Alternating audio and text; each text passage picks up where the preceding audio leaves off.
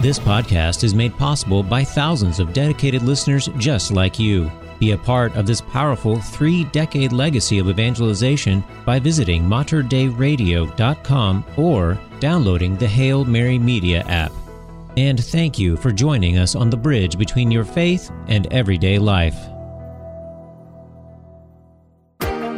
Welcome to Sunday Commentary, a weekly program designed to break open the Sunday Scripture readings. Join us as we listen to God's Word and seek to grow in our love and understanding for the good news in our lives. And now, Sunday Commentary with Kevin Doran and Carla Wehrman.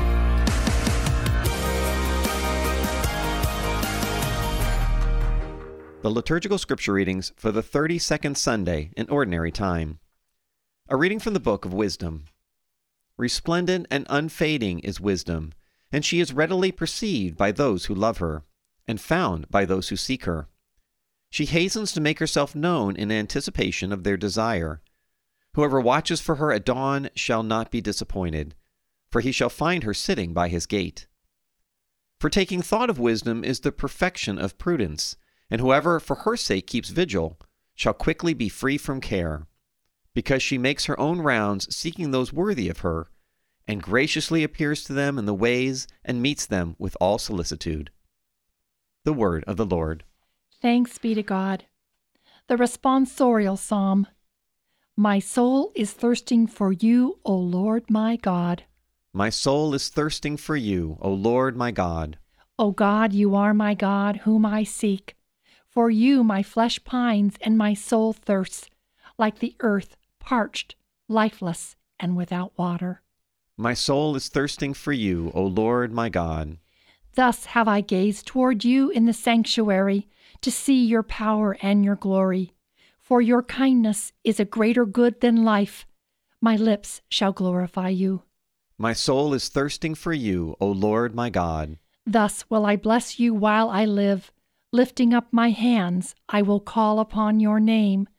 As with the riches of a banquet shall my soul be satisfied, and with exultant lips my mouth shall praise you. My soul is thirsting for you, O Lord my God. I will remember you upon my couch, and through the night watches I will meditate on you. You are my help, and in the shadow of your wings I shout for joy. My soul is thirsting for you, O Lord my God.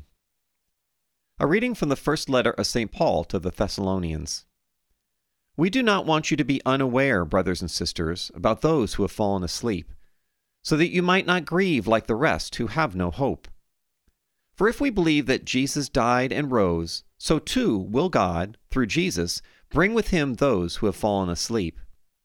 Indeed, we tell you this on the word of the Lord, that we who are alive, who are left until the coming of the Lord, will surely not precede those who have fallen asleep. For the Lord himself, with a word of command, with the voice of an archangel, and with the trumpet of God, will come down from heaven, and the dead in Christ will rise first. Then we who are alive, who are left, will be caught up together with him in the clouds to meet the Lord in the air. Thus you will always be with the Lord. Therefore console one another with these words. The word of the Lord. Thanks be to God. A reading from the Holy Gospel according to Matthew. Glory to you, O Lord. Jesus told his disciples this parable. The kingdom of heaven will be like 10 virgins who take their lamp and went out to meet the bridegroom. 5 of them were foolish, and 5 were wise. The foolish ones, when taking their lamps, brought no oil with them, but the wise brought flasks of oils with their lamps. Since the bridegroom was long delayed, they all became drowsy and fell asleep. At midnight there was a cry, "Behold the bridegroom, come out to meet him."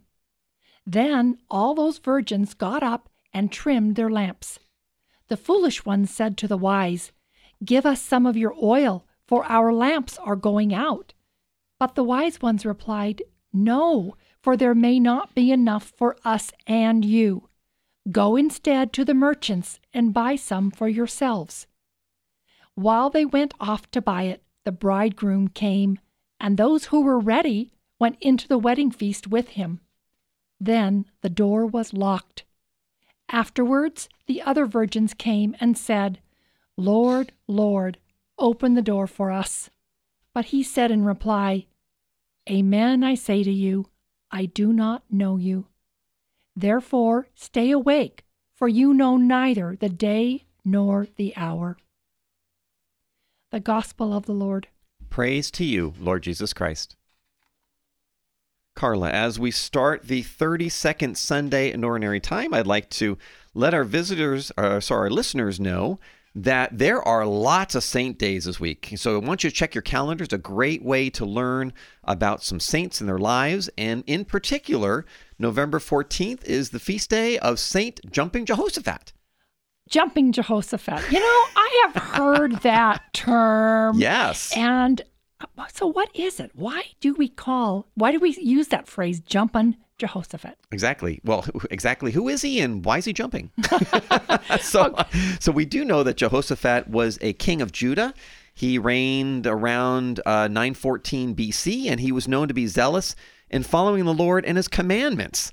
So at least he was known as a very steadfast king, but the jumping part, maybe we need to dig into a little bit more here. Okay, so we did do some looking, and the best answer we could come up with is that probably it was an exclamation of surprise. So somebody witnessed something, and it's so surprising. It was just as surprising as if King Jehoshaphat had been jumping, because he had a reputation in the Old Testament as being someone who's very steadfast, a king who stood his ground, very immovable.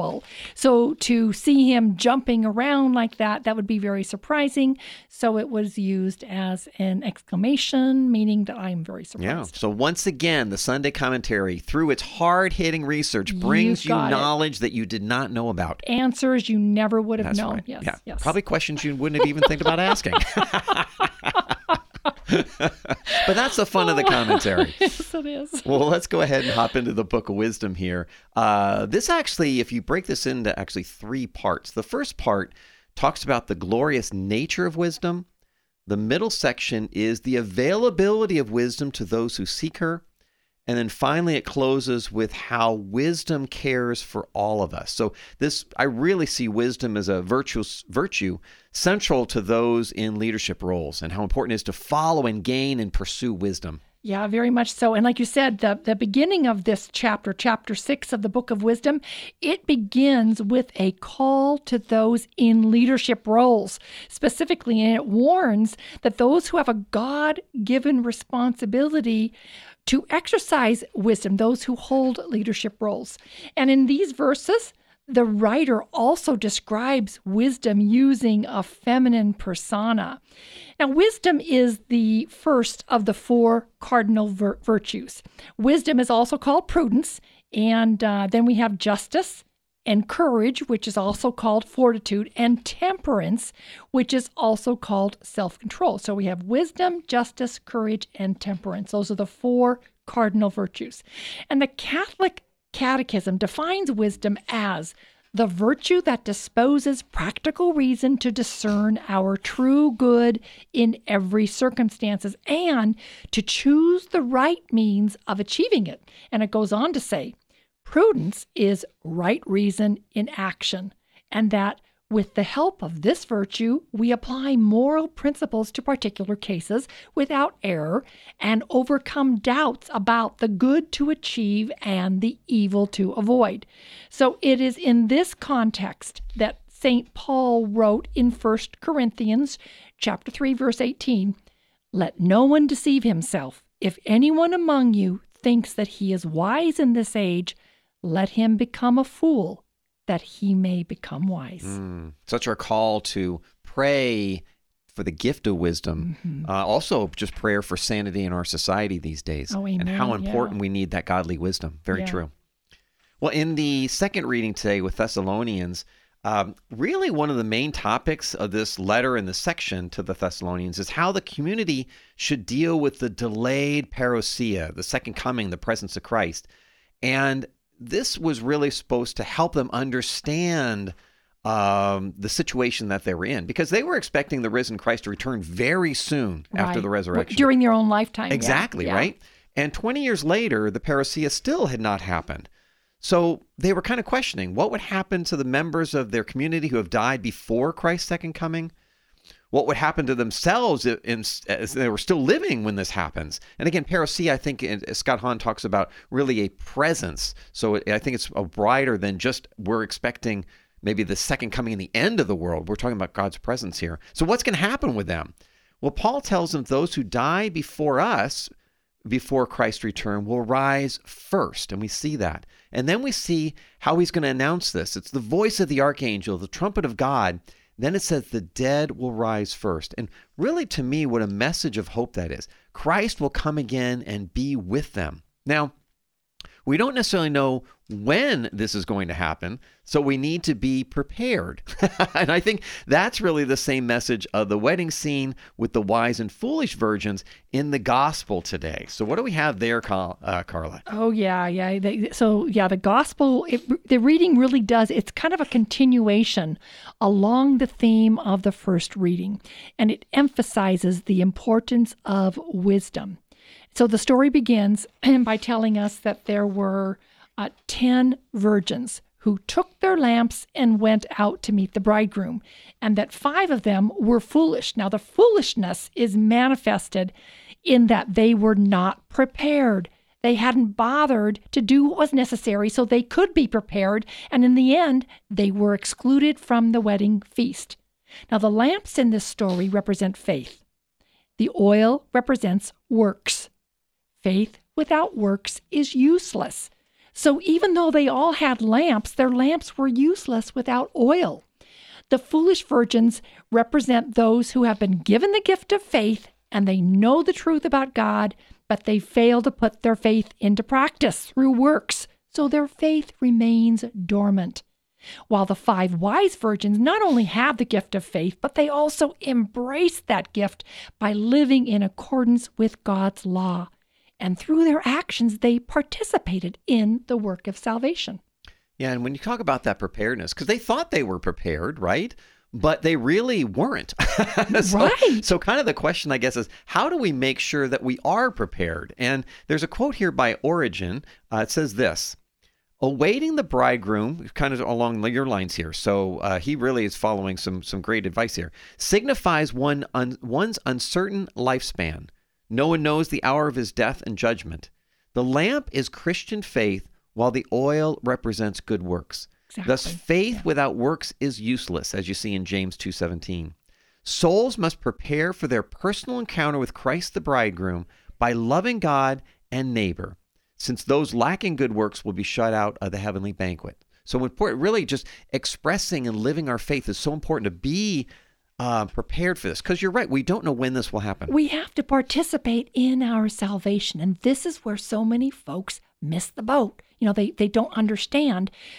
Yeah, what we do and don't do is important. Yeah. Now, then you could run the opposite sign where, boy, I'm going to be anxious about this the rest of my life. Right. And I think really in closing, we want to provide something here from 2 Peter chapter 3 here, because it says, but the day of the Lord will come like a thief, and then the heavens will pass away with a loud voice, and the elements will be dissolved with fire, and the earth and the works that are upon it will be burned up. Right? So how do we then live in that reality without being so anxious? And that, again, is living our faith, because he wants us to be at peace. And this is where verse 14 says that's so important. Therefore, beloved, since you wait for these, be zealous to be found by him without spot or blemish and at peace. And that's our call for today. Amen. You've been listening to Sunday Commentary with Kevin Doran and Carla Wehrman, produced at the studios of Mater Dei Radio. For more information about this show, go to materdeiradio.com. That's MATERDEI radio.com.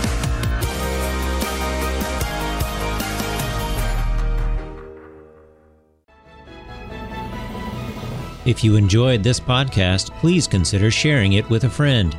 You can support this vital mission of evangelization through materdeiradio.com or the Hail Mary Media app.